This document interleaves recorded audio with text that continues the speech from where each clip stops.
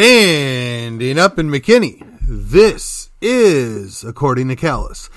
It is a Wednesday. It is November the 16th.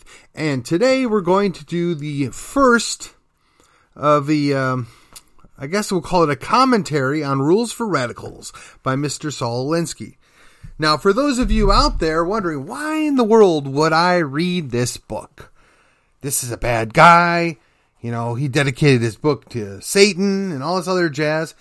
That may all be true, but if you want to better understand where people are coming from, if you want to better understand your enemy, how better might you accomplish that than to read their own words, to figure out what it is that they are doing and why they're doing it. And once you understand how they do it, you can do a better job of counteracting it.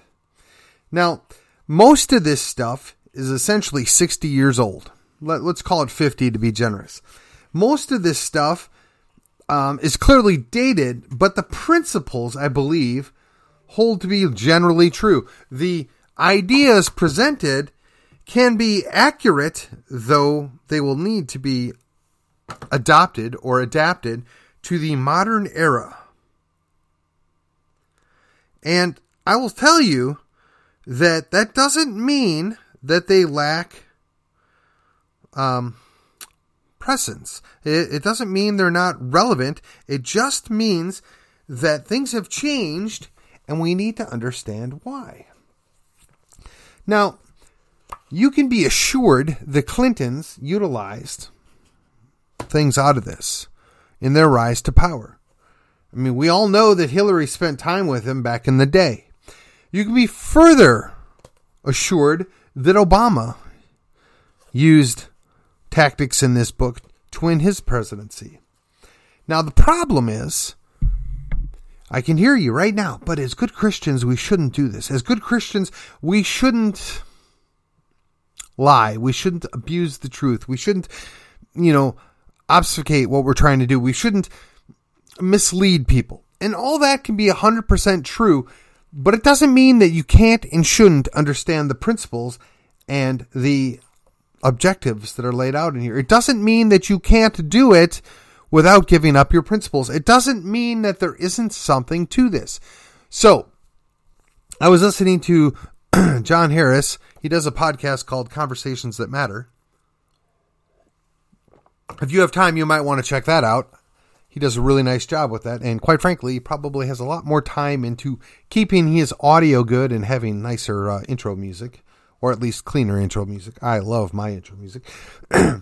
Point being is, he said, and I'm going to paraphrase, essentially the way they undermine and ruin the scouting organizations, the way they undermine and ruin so many other quote-unquote Christian organizations, is they put their people through all the preliminary things. They got them jobs or positions within those organizations, and they let them roll up until they got it further and further into power. And once they got into power, they revealed themselves to be the charlatans they always were. They revealed themselves to be enemies of the very organizations that they are supposed to be protecting. You need to look no further on what happened to the Boy Scouts of America to understand exactly how that is. And the sad thing is, the scouting organization invited those people in because they wanted the money. And they thought those people were going to bring them in more money. But what they did is they hollowed out and destroyed what was left of the organization after their landmark case before the Supreme Court. Likewise, many churches have gone down this same path. I've referenced before the fact that we have many pastors that don't even believe the scripture that they teach, that they don't believe that the Bible as it's written, that they don't believe so many things that are central to the faith, but they're there for a job, they're there to get power, they're there to propagandize something that doesn't go along with Christianity. They're there to inject their social justice. They're there to inject their climate worries. They're there to inject their left-wing politics. You can call it whatever you want. But the fact of the matter is we've sat there and we've watched it happen time and time again.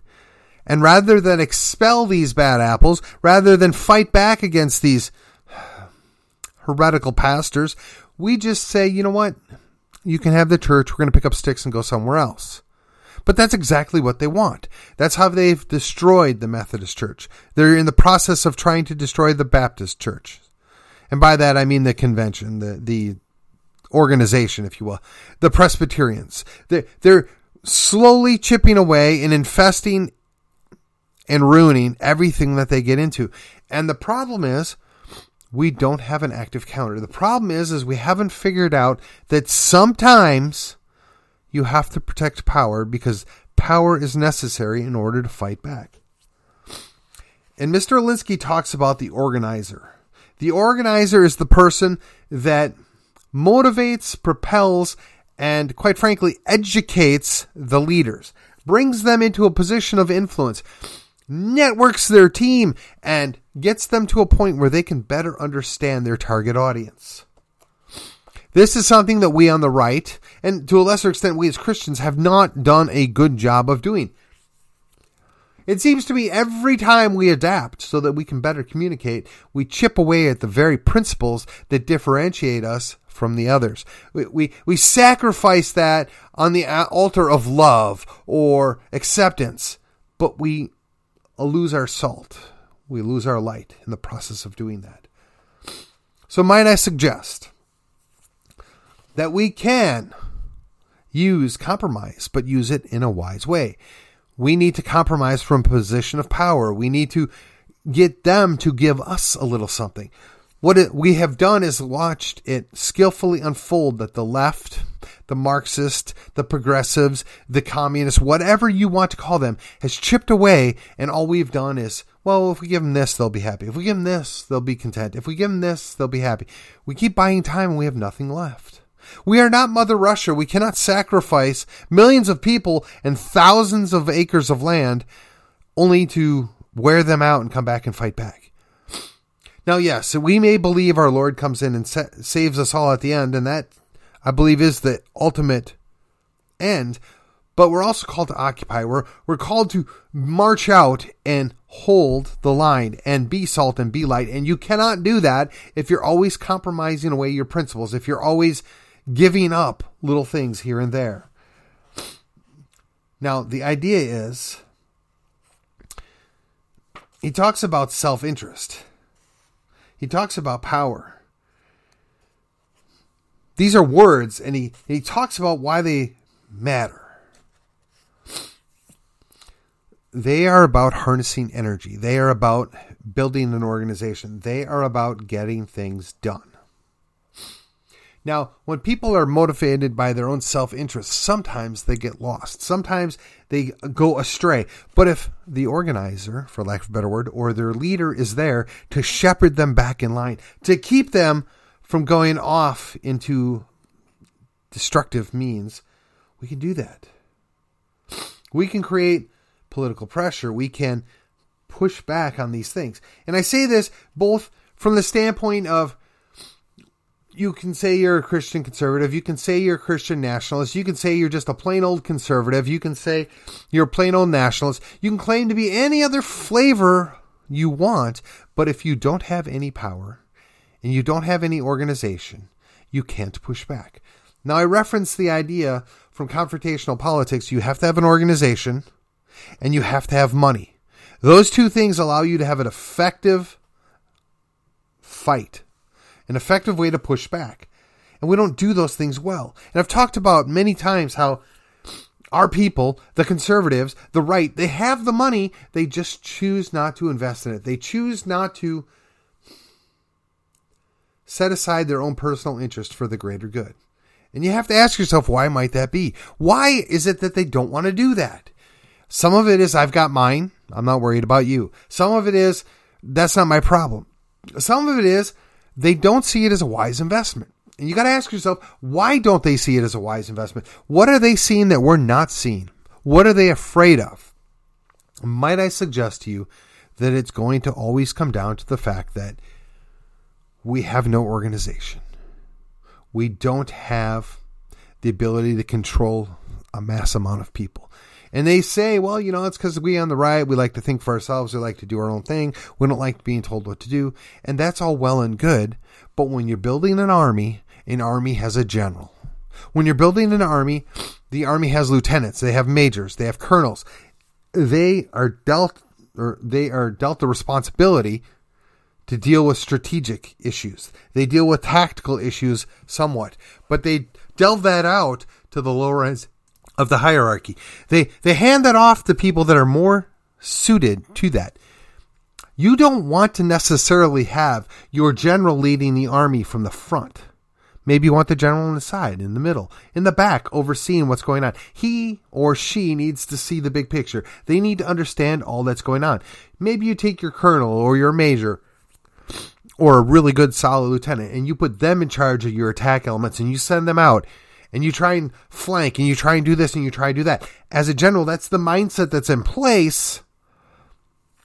But we know from observation and from history that logistics overcomes the better army. Better logistics is where it's at.